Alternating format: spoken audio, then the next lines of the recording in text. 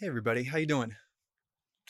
I love preaching to you guys. I love you guys so much. And it's just such a joy to be able to do this. And not just because I'm an asthmatic and there's been smoke in the air and I get to talk without a mask on right now.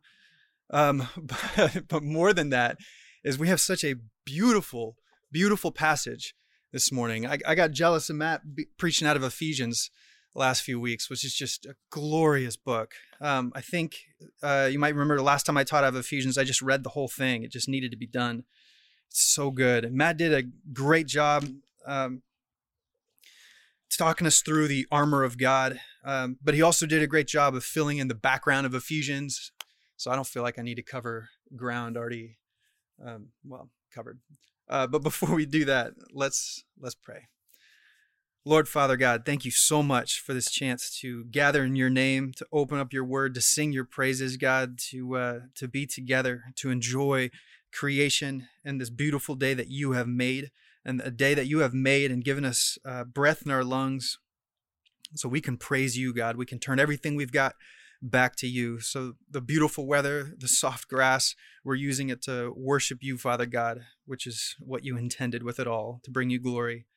So I pray, Father God, as we open up your word and read about your priorities, that you will change our hearts and change the way we live even tomorrow, that we will have a more you glorifying priority in our hearts. We love you, God, and we need your help in this. Open our eyes and our hearts to understand what you would have for us. Amen. So, weird times, right? Are you guys kind of sick of hearing that or saying it? Weird times. It's been weird times all year, right? But really tense times too, foreboding times. I read an article recently by a pastor named Eugene Park, and in it he said this, and I'm sure you'll feel what he feels, at least in part. He said it's been, and these are just excerpts from the article, but he says it's been painful to see the church in America follow the national discourse. In my social media feeds, I've witnessed church members tear each other apart over politics, forgetting that we are committing spiritual cannibalism as we choose partisanship over unity in Christ. Political discourse today, even in the church, is characterized by the brash confidence each tribe or ideology brandishes.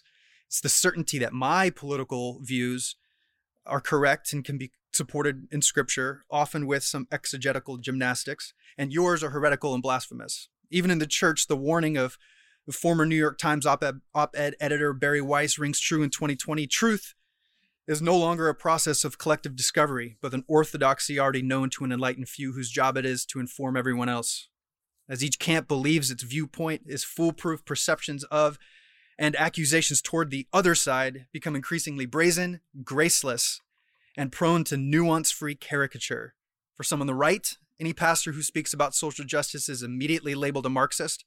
For some on the left, the slightest defense of President Trump or even just holding a baby of a different ethnicity exposes your white supremacy. How did we get here? How did we get here? How did it come to be that many Christians seem more confident and outspoken about their political ideology than the Christian gospel?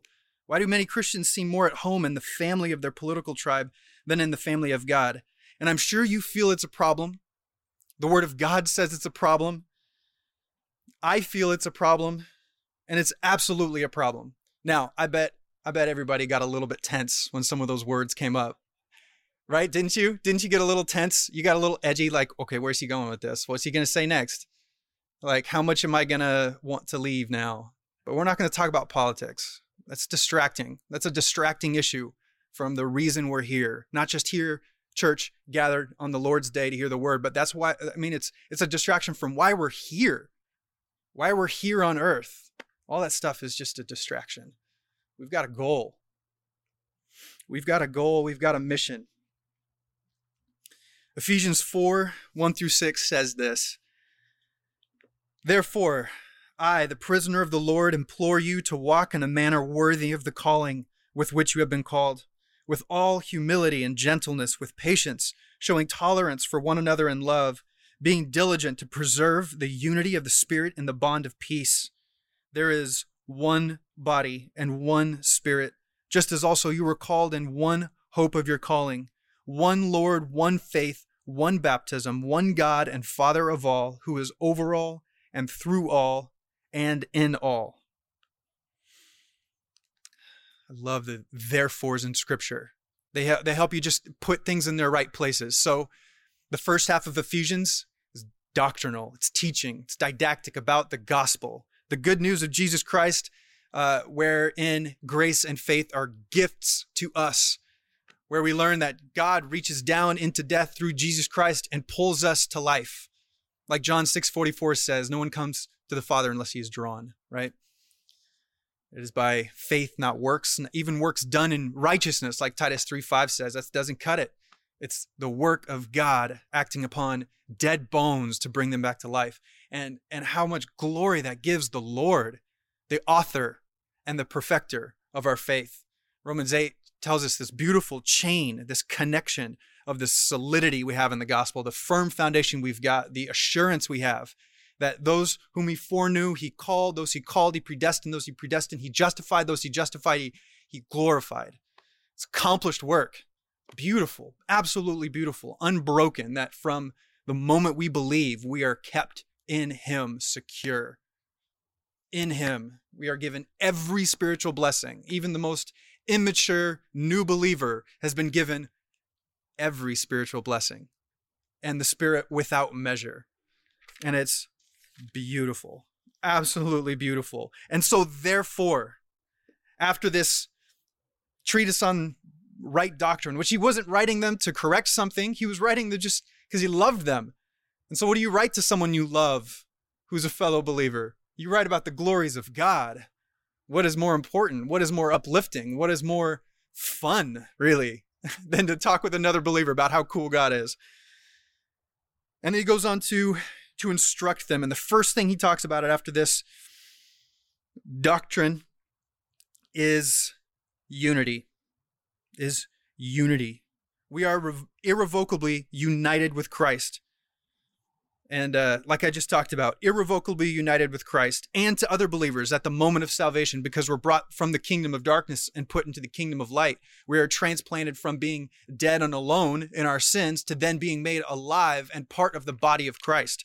Singular body of Christ. We are a church. We are CCF, but we are also the church, the body of Christ. Each have our own jobs. We all look different. We function differently. And that's really important to know. How much diversity there is in the body of Christ. And not just in form and how we look and how we think, but in function, meaning that we all have different gifts that are useful for the building up of the body until we all attain to the stature that belongs to Christ, who is the head. See, Jesus deserves a strong body. At least I think so. Otherwise, you get one of those like orange on a toothpick situations. Tim Challies wrote, it is God's desire that there be unity between his people. And for that reason, Christian unity is a prominent theme in the New Testament. Jesus prays for it in the high priestly prayer. Luke describes it in his history of the early church. Paul demands it of the congregations he writes to. Peter appeals for it in his epistles, and John displays it in its final perfection in his vision of what is to come. As we each live out the gospel and display the fruit of the Spirit in Christian community, unity should naturally result. Now, before we get into too much of the depth of this, I want to take things a little bit out of order. So we're not going to go in the outline the verses gave. We're going to go in a more, at least what I felt was a logical order, because I want to end with communion, that declaration of unity at the foot of the cross, the table. But I want to start with, what is the unity of the Spirit and the bond of peace? What is that? Let's start with that. And sometimes it helps to work backwards. So let's talk first about what breaks unity. Now, I'm not talking about losing your salvation. You can't do that. You can't ever break the invisible unity. You can't break that. Just like if we had to, if we had to discipline a member who was unrepentant, we would, at a certain point, if they remained unrepentant, we would ask them to separate from us for the purity of the church, and we would give them to the Lord. That would break the visible unity. So we're not talking about losing salvation. We're talking about the physical working out of our lives. And this is the unity that we we need to pursue. Like he says, I implore you, leading up to verse 3, being diligent to preserve the unity of the Spirit in the bond of peace. If the unity is provided at salvation, then why do we need to maintain it? We don't need to maintain our salvation, but we do need to work it out with fear and trembling, don't we? We do need to pursue Christ and pick up our cross. We do have marks of obedience, don't we? Same with unity. We have this permanent invisible unity, but there are things that we can do that break our visible unity, that break our unity, our ability to worship together. And one of those things, like I mentioned, was unrepentant sin or a carnal lifestyle. And the Word of God says in 1 Corinthians 5, not even to eat with one like that. So obviously we try to correct them with gentleness according to Galatians 6. We give them chance after chance. We bring other people along, hands on the rope connected to the life ring that we've tossed to a struggling believer. We get more people on it in order to help save that person, rescue them from their dangerous pattern. But if they remain unrepentant, we separate from them because bad company corrupts. It absolutely does. And for the sake of the health and the purity of the church, we separate them. 1 Corinthians 5:11. But I'm now writing to you not to associate with anyone who bears the name of brother if he is guilty of sexual immorality or greed or is an idolater, reviler, drunkard, or swindler, not even to eat with such a one. Another thing that breaks the unity is abandoning sound doctrine. When we think of doctrine, we can put it into categories. I think it's Ligon Duncan that said, called it spiritual triage or doctrinal triage, where you put things in their order. So anything that is required to believe for salvation is a primary, a first order thing.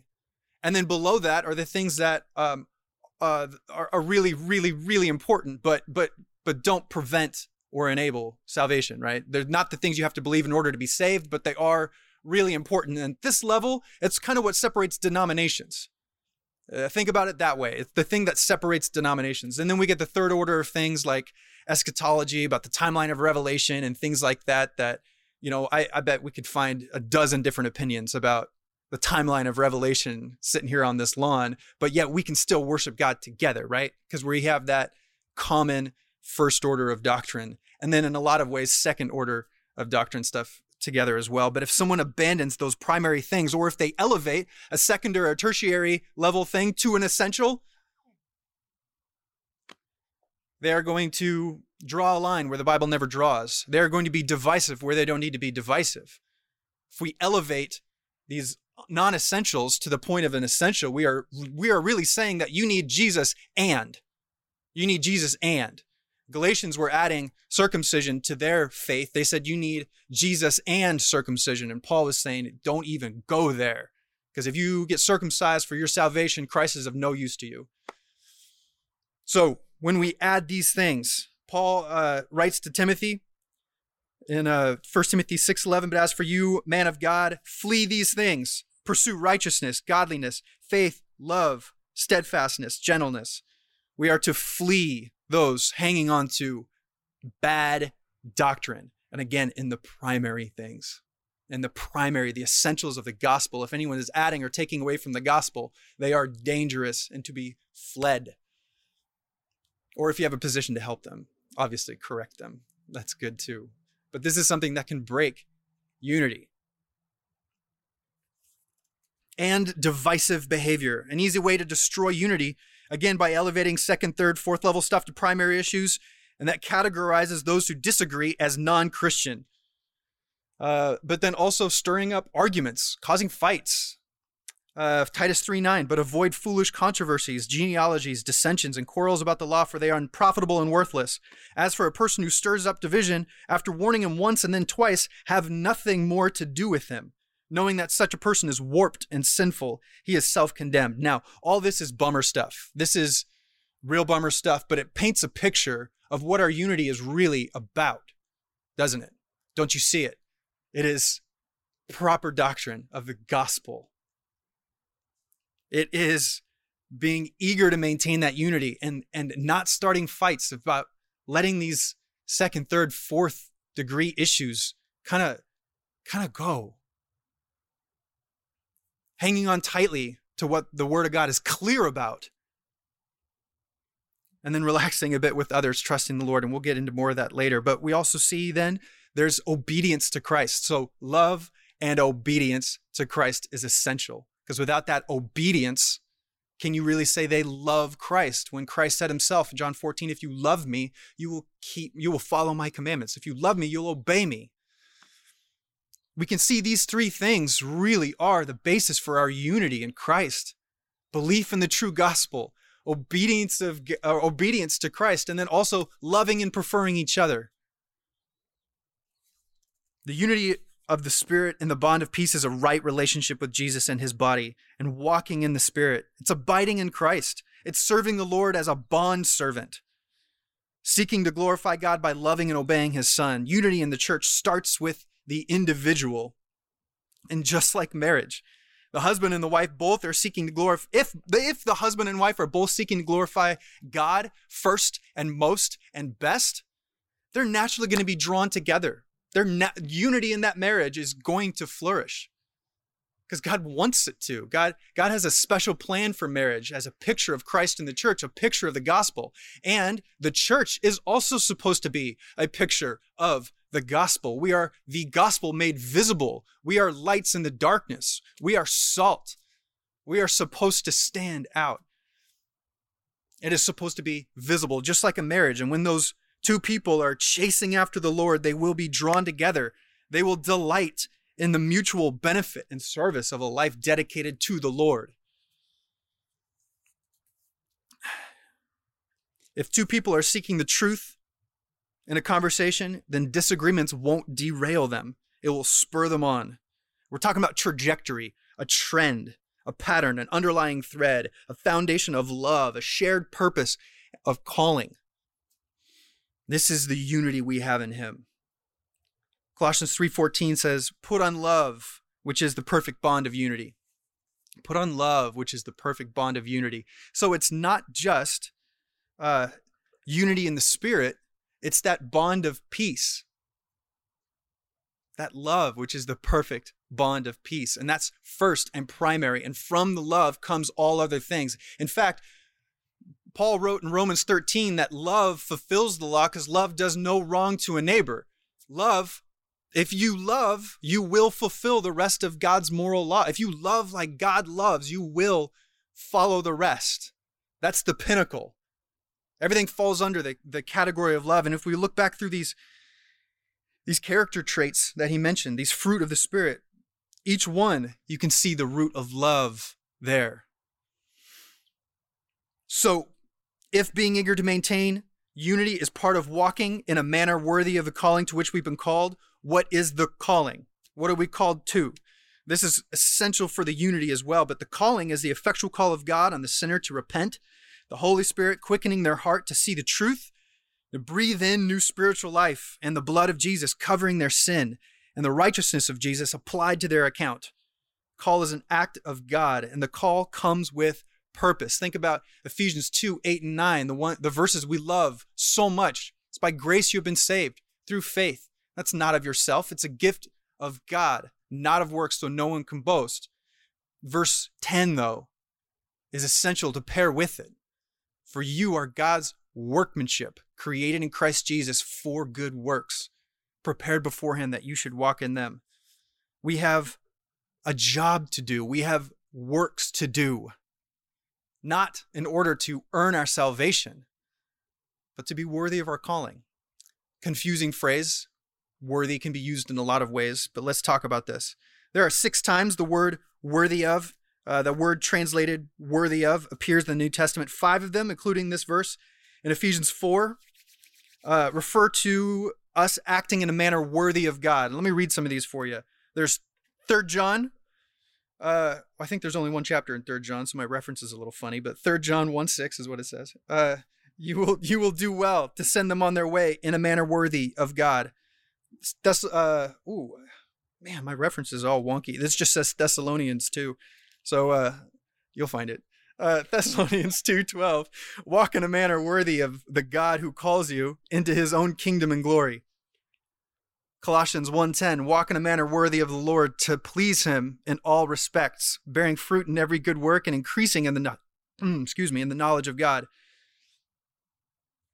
And Philippians 1:27, conduct yourselves in a manner worthy of the gospel of Christ.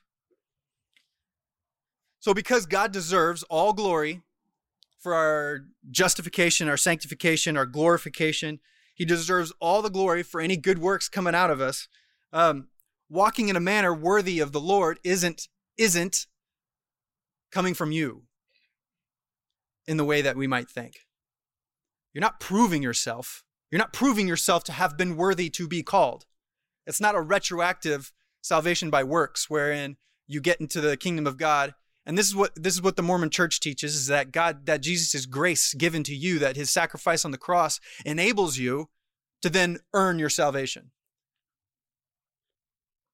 It's not what we're talking about. That's not what we're talking about. While being unrepentant in your sin can sever it, we don't need to work then to earn it retroactively. Acting worthy of the calling is really acting in a way that shows the worth of the calling. You act in a way worthy of it because it is so valuable, so important. I think about radio stations all the time when they do their pledge drives, public radio stations. They do their pledge drives and you're like, hey, if you love our programming, please give. We can't do it without you. You can become a sustaining member. We'll give you a bag and CDs and a high five. We'll be your best friend and invite you to our birthday parties. Just give if you like our programming. That is it. Give if you like his programming. If you feel like the calling to which you've been called is worthy, then give. What is it worthy of? Every single heartbeat and breath that you have left, every single neuron in your body enabling your muscles to work deserves to go towards the glory of God. He is worth it all. Right? Right? So when we walk worthy of that calling, we're showing the great worth of that calling. There's no limit to how much we should be willing to endure. There's no limit to how hard we should be willing to try to obey with our whole heart. There's no limit to how much we should love and prefer others. The Word of God is really clear that our object of love is anyone and everyone, and the magnitude of our love is laying down our life for our friends, just like Christ. Loving this way requires dying to self, and each one of these 4 principles that promote unity in the church all require a dying to self. All of it. If you're going to love like Christ loved us and forgave us and gave himself up for us, you're going to need to be willing to give yourself up for others, even those with whom you disagree, maybe even deeply on every major issue that the world's got. That is still a person we ought to love and give and prefer and sacrifice for. Let's look at these. We have 4 marks of someone eager to maintain the unity of the Spirit. First is humility. Humility. And that's not necessarily thinking less of yourself. That's not necessarily thinking less of yourself, because thinking about yourself all day long, even I'm at the salad bar, I don't even deserve the shiny cherry tomato, I only deserve the wrinkled ones. You're still your attention's just on yourself. That's so much pride that what you're feeling is so important that that's going to involve your entire brain all day. Pride. It's not thinking less of yourself, it's thinking of yourself less. It's thinking of yourself less. And how do thoughts of ourselves get pushed out? Thoughts of the Lord enter in. As we get to know God, we're not going to be able to maintain our pride. What happens in the Word of God when anyone encounters the Lord? They fall down as if dead. They say, I'm not worthy. They think they're going to die. Even when they see an angel, they think they're going to die. They have to say, don't be afraid. It's just me. Don't be afraid. It's okay. I come in the name of the Lord. Humility will increase as our view of God and self becomes clearer. The relationship between the two, our position relative to his, will help a lot. Second, gentleness, not weakness. Gentleness doesn't need to be sacrificed when you need to be strong. Gentleness is strength under control. It is measured. It's like spanking a child. It's a measured amount of pain in a God-designed place. It's got a purpose to it, right? And if I'm not gentle when I spank my child, I'm in sin. But I can be gentle and spank. Think about Jesus. He made a whip and he flipped tables and chased people out of the temple. And yet, he was gentle because a whip is a lot more gentle than fire from heaven. Strength under control. Strength under control. We don't kill mosquitoes with cannons. And sometimes we take cannons out when we disagree, when we have differences of opinions with other people, don't we? Put that cannon away. Patience. It's having a good attitude about waiting. Sometimes you're going to have to wait, but that doesn't mean you're being patient.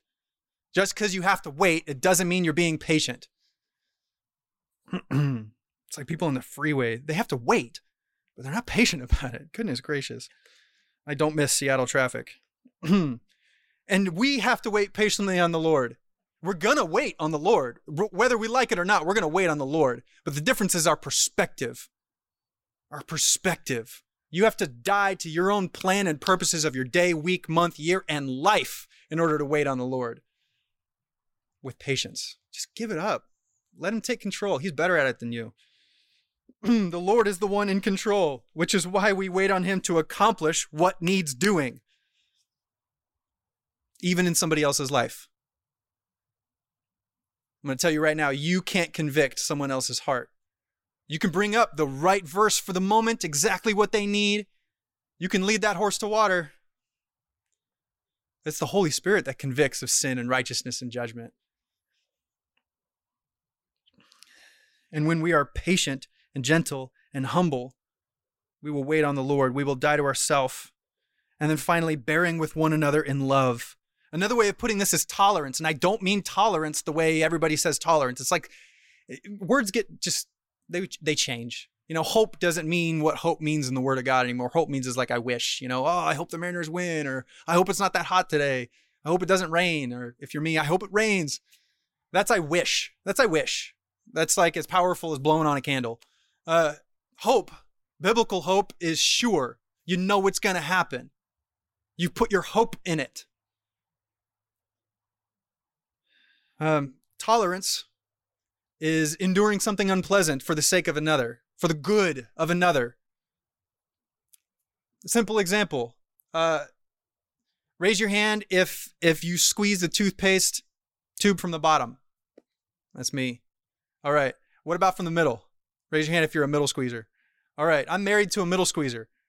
Raise your hand if you're an on-time person. If you're like gonna be on time or early. Preferably early. Yeah. Raise your hand if you're a late person.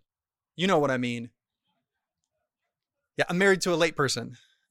So we've got these things, but if I'm going to bear with my wife in love, I don't need to say anything about the toothpaste. How dumb. Like how inconsequential.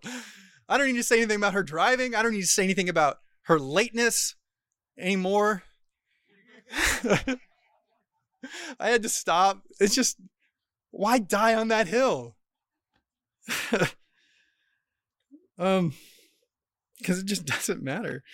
But this is what we ought to do with each other, right? Like, how does it change the flavor of the goodness of God if you think that washing your hair with soap is just against the natural order of hair oil? Like, what does that matter? Like, why should I get wrapped around the axle about what you think and believe and all that stuff about these things? Like, that doesn't matter. It didn't change the taste of mustard. Like, just bear with each other. Put up with it. Put up with it. Whatever. You got things that annoy other people. It's not like you're the most pleasant person. Everybody else is just intolerable. And this is really important to remember right now. Every true believer is being progressively sanctified by the Lord, like he promised he would. But we all have our own hike, right? You ever been on a trail with a group of people? You got to hike your own hike. If you're trying to keep up with somebody who's ahead of you, you're gonna die on the trail. And if you need to go slow, go slow. If you want to blaze ahead, blaze ahead. Don't worry. Hike your own hike. But God's got us each on a different path, doesn't he? He's got us each on a different path. What I'm learning this week isn't what you're learning this week. And even if we're learning the same thing, we're learning it in different ways because we're different people. You are strong in something I fail at daily. I am strong at something maybe you fail at daily. But that doesn't mean one is worse and one is better. We are all part of the body of Christ who has qualified us, who has redeemed us, who has brought us to life, who has given us his righteousness and made us part of his body. We are equals in him. We ought to bear with each other because we trust the Lord, who is not just the author, but the perfecter of our faith. We got to die to self rather than get annoyed with every little thing. We ought to trust the Lord with each other more. In Romans 14 says, "Who are you to pass judgment on the servant of another? It is before his own master that he stands or falls, and he will be upheld. For the Lord is able to make him stand." And then skipping forward to verse 17, "For the kingdom of God is not a matter of eating or drinking, but of righteousness and peace and joy in the Holy Spirit. Whoever thus serves Christ is acceptable to God and approved by men. So then let us pursue what makes for peace and for mutual upbuilding." You could look at another person's life and see how they live and see their sins and where they struggle in thought and in word and deed. And you could say, I'm better than them because I don't struggle in those same ways. At the same time, they could look at you and say, I'm better than them because I don't struggle in those ways.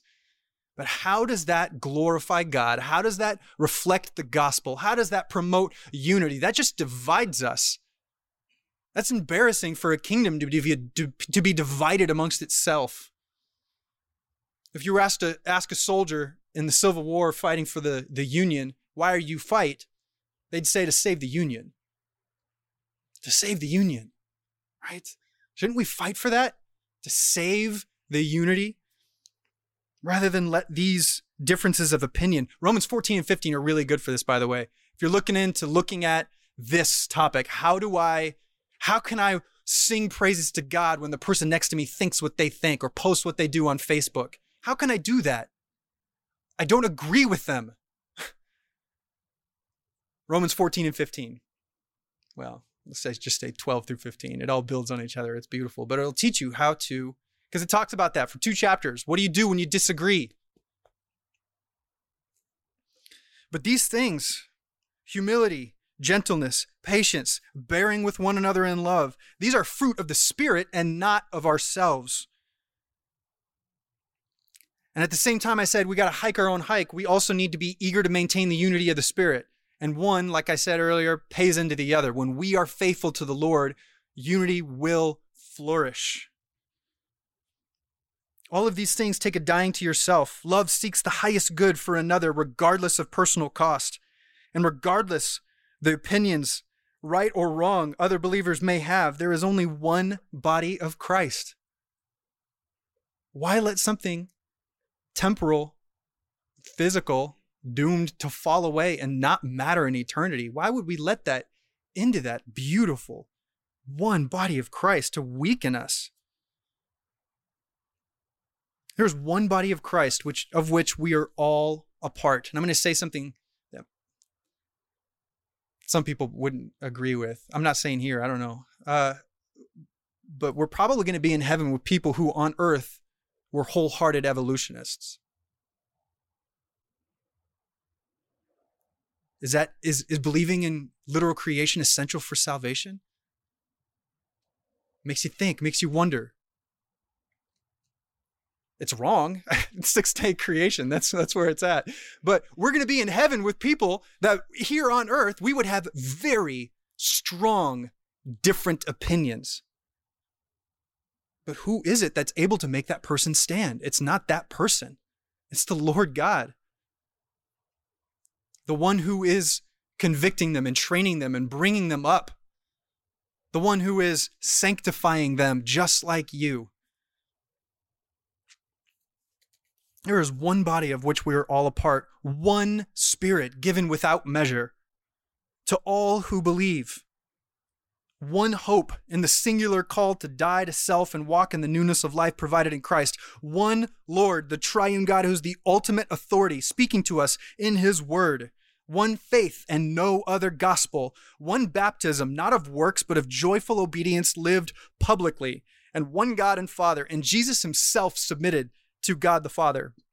If you don't live according to the word of God, in order to glorify God, and are not growing in Christ's likeness, you will not be living in unity with Christ or his church. You will still be, you can't unearn your salvation. Don't get me wrong there. You will still be in him because that can't be removed. But you may distance from the church. You will distance from other believers if you're not living for the glory of God. You will distance yourself from our purpose and from the way we're supposed to fulfill our purpose. You'll be distancing yourself from so much.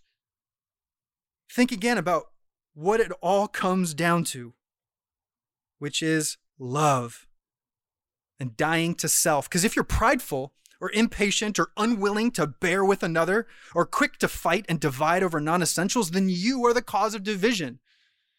But if you put on humility and patience and gentleness and forbearance in order to sacrificially love God and love others, then unity will absolutely flourish in your relationships with other believers. And again, it all comes down to love, seeking the highest good for another, regardless of personal cost. This is not, I'm just going to say a quick insert here before we continue. This is not to say that there's not a standard for truth, and that some things are absolutely true and false at the second, third, fourth level. Some things absolutely are true and false. And in love, if you have a chance to increase someone's knowledge of the truth, then do it. That's loving. But you know there's a difference between what we're talking about and lovingly informing someone of the truth. 1 Corinthians 13 has to be brought up if we're going to talk about love, right? If I speak in the tongues of men and angels, but have not love, I am a noisy gong or a clanging cymbal.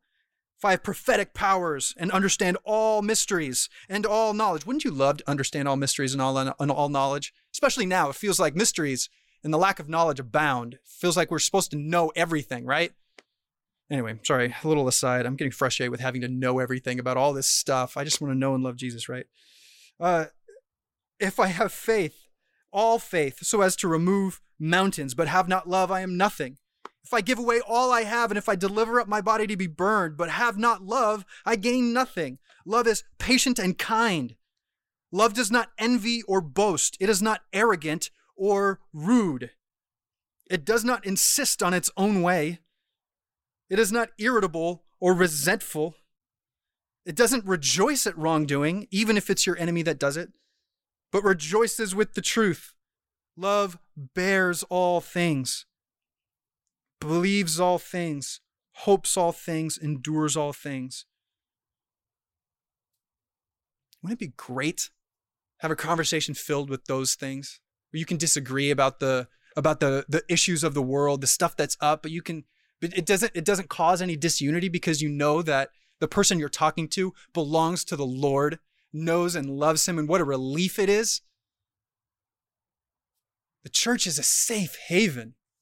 For those of you whom I know here well enough to be able to say this. That sounded kind of like Bilbo's speech, but I am confident that if one of you guys went to somebody else in this room, this lawn, and asked for prayer, you'd get it. That is special. That is a treasure. Use it. Lean on the church. Lean on the gifts of the Spirit that other believers have. Unity means the church is truly a safe harbor, a refuge for believers. We gather so we can unburden from the cares of the world and simply worship Jesus. We can simply hear the word taught and rejoice in his salvation and help. We can come and confess our sin, and rather than worry about our job security or our image or reputation, the believer on the other side of that conversation is going to know that we're a sinner beforehand, know that they're a sinner, and we can rejoice together that there is no condemnation for those who are in Christ Jesus. You can find help. People will pray for you rather than condemn you if you confess your sin. That's the church, where you can come limping in and have people love you, to find that immediate unity.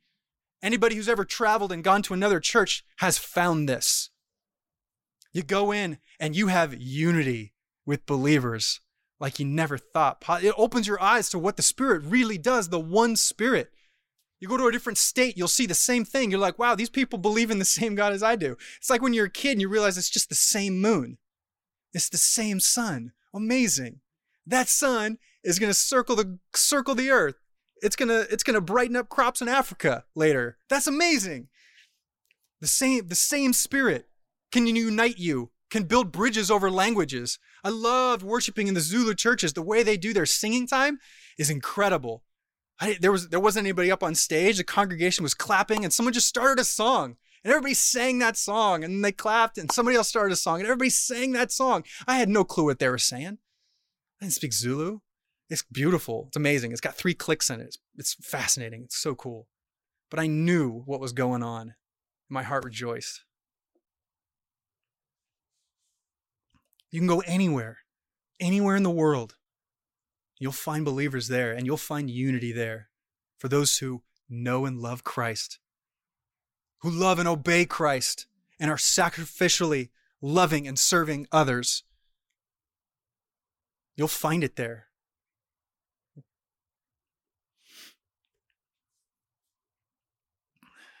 Why does this matter? Not just for our good. That's the secondary reason God does anything. First and foremost is for His glory, and our good contributes to His glory. This is why you were made. It's to bring God glory. And this is why we're still on earth. The Great Commission is all about bringing more glory to the Lord. The Word of God is very clear that our salvation was given to us to bring Him glory for His name's sake, for the praise of His name, to show off His abundant love and mercy and grace and the righteousness of His that is so powerful that when it touches the unrighteous becomes righteous. We live and breathe for His glory, and Jesus prayed for us. I love John 17 so much. It was such a beautiful thing to hear preached so recently. I love that chapter when He prays for us. He says this, John 17:20, I do not ask for these also, but also for those who will believe in me through their word, that they may all be one, just as you, Father, are in me and I in you, that they also may be in us, so that the world may believe that you have sent me. The glory you have given me, I have given to them, that they may be one, even as we are one, I in them and you in me, that they may become perfectly one, so that the world may know that you sent me and loved them, even as you loved me. It is for God's glory and our good that we die to ourselves to love God and love others with all humility, gentleness, patience, and forbearance and love, eager to maintain the unity of the Spirit and the bond of peace. Fulfilling the Great Commission requires all hands on deck. We all have a role to play. We all have a job to do. Just like my bosses used to say, if you can lean, you can clean. We got stuff to do that God prepared beforehand that we would walk in them. He's unified us and equipped us to be able to do it. And He's given us the gift of each other to help us run the race with endurance, to encourage each other to day after day, as long as it is called today, so that none of us lose heart. So that together we help each other grow stronger by contributing to the needs, whether spiritual or physical, that we help, that we remove burdens as much as we can, that we put up with that toothpaste stuff. We put up with the toothpaste stuff. We put up with the later on time stuff. Time is short. Why get wrapped up in that? We got a job to do. Like I said, all of that other stuff is distraction. What is temporal and physical is fleeting. It's a distraction. We have an eternal spiritual mission ahead of us, and that is to save the lost. We're a lighthouse, a pillar in support of the truth. All hands on deck, church. We need each other. We need each other to stay strong. We need each other to make disciples. And think about the testimony that the church can have in the world. Oh, especially now. The world is so deeply divided on every issue they talk about. So deeply divided. And yet, all of us, so diverse, all of us, in our personalities and thought, the church of God all over the world, so diverse. That's how it's supposed to be, like Revelation 7 talks about, people from every tribe, tongue, and nation worshiping God with one voice. Think about the testimony that will show to the world that the gospel of Christ is so powerful, so restorative, so eternally changing that it can unite even the most disparate people. It can put us together. It can put together the Jew and the Samaritan.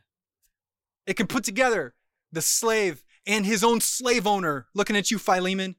Boom. Put them together in Christ. It can put together those who are far off. The Greek and the barbarian puts them together. For as many of you were baptized into Christ have put on Christ. So there's neither Jew nor Greek, neither slave nor free. There's no male or female. You are all one in Christ. To show that to the church is to show the true power of the ministry of peace and reconciliation that Jesus bought on the cross. What a powerful testimony. What a powerful testimony. The world can't do that. And when we do that, when we show the world what it means to be united in the Spirit, maintaining the bond of peace, we really shine bright and we show something different, don't we? Isn't that worth it? Isn't it worth it to let someone think something wrong if it's about something that just doesn't matter? Isn't it worth it to just let that go in order to worship God together and go stronger, go further? Isn't it just better to overlook it for the sake of loving someone else? You don't have to be right. You got nothing to prove. And only everything to gain. If we truly see the true worth of our Savior, like the pearl of great price or the treasure in the field, we're going to obey him. And not just that, we're going to try not just to obey him, but to please him. We're going to try to please him. And it pleases him to see us dwell in unity, like Psalm 33. How great it is when brothers dwell in unity, like oil on the head dripping down to the beard, even the beard of Aaron, dripping onto the hem of the robes. It's like dew on Hermon. The oil on the beard thing's weird for us, but we can understand fertile soil, right? We can understand good weather when we need to grow stuff. So let's look past all that might divide true believers. Let's look past all that might divide us. And instead, let's look to the one marvelous Savior, even able to save those other people with whom we disagree on almost every major thing. Able to save the furthest out. If Christ can save you and Christ can save me, can't he save them? May the God of endurance and encouragement grant you to live in such harmony with one another in accord with Christ Jesus, that together you may with one voice glorify the God and Father of our Lord Jesus Christ. Therefore, welcome one another as Christ has welcomed you for the glory of God. That is why we do it. That's why we do anything. So as we die to ourselves, as we put on humility, gentleness, patience, bearing with one another in love, as we put off our own wisdom and understanding in order to put on the understanding of Christ and proper obedience to the Word of God. As we do these things, let us draw closer to him, draw closer to each other, overlook what doesn't matter. The brass doesn't need to be polished in the Titanic. You can just let it go. It's okay.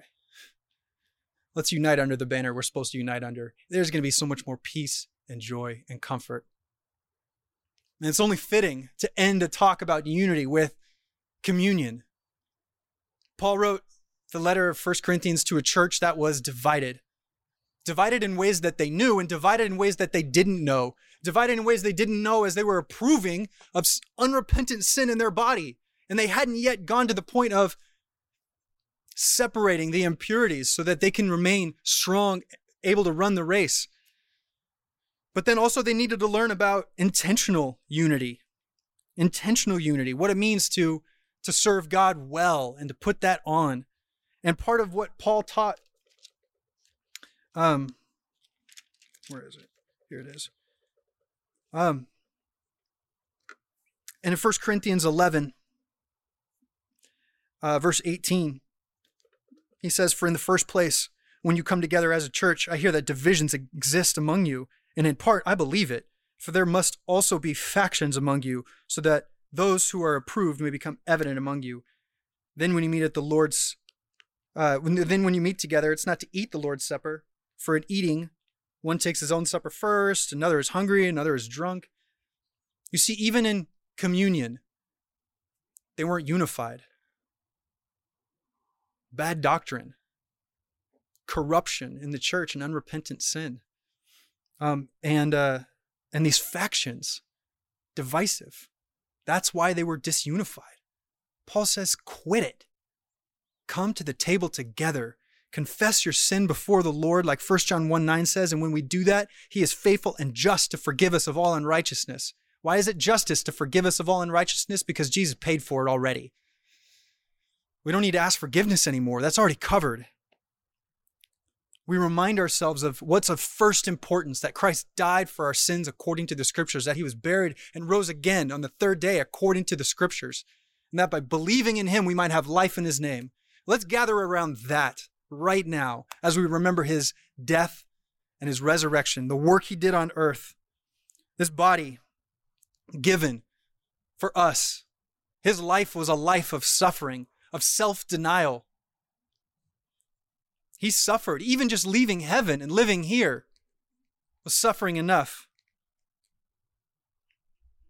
And he went to the cross and shed his lifeblood for us as the only way of satisfying the just requirements of the law and freeing us from the punishment thereof. So let's take a moment. Let me pray. Take some time with those around you or individually, but we're going to do this together here. In just a moment. Lord, Father God, thank you so much for your gospel. Thank you for bringing us to life, freeing us from sin and death, enabling us to please you, God. Help us walk by faith and not by sight. Help us trust what you have said more than what our eyes can see or ears can hear. Help us love others the way you have loved us. And I pray, Father God, all of this stems from a desire to please you and glorify you forever. God, you are great. Your sacrifice was amazing, giving your body for us, shedding your blood for us. I pray, Father God, that we can love others in the same way as we declare your death together. For I received from the Lord that which I also delivered to you, that the Lord Jesus, in the night in which he was betrayed, took bread. And when he had given thanks, he broke it and said, "This is my body, which is for you. Do this in remembrance of me."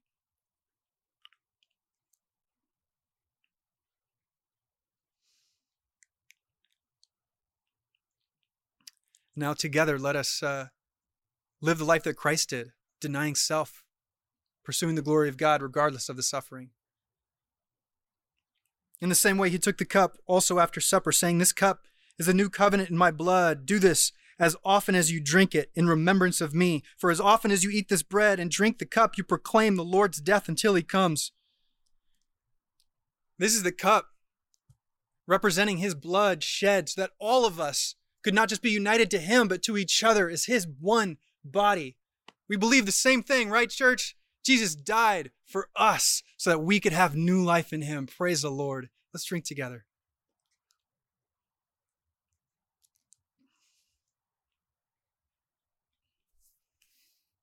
This week, look out for each other, church. Publicly, in person, over Zoom or text or email or snail mail or faxes if you do that. Look out for each other.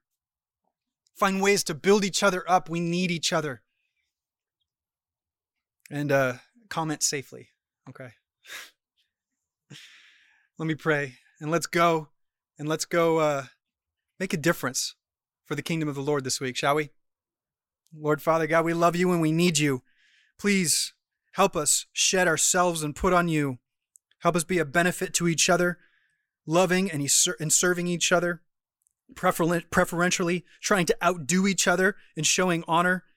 Please bless our week, Father God, as we seek to live for your glory and not our own. We love you and we need you, and we thank you for your help, and we thank you for your Son who has brought us together and brought us to life.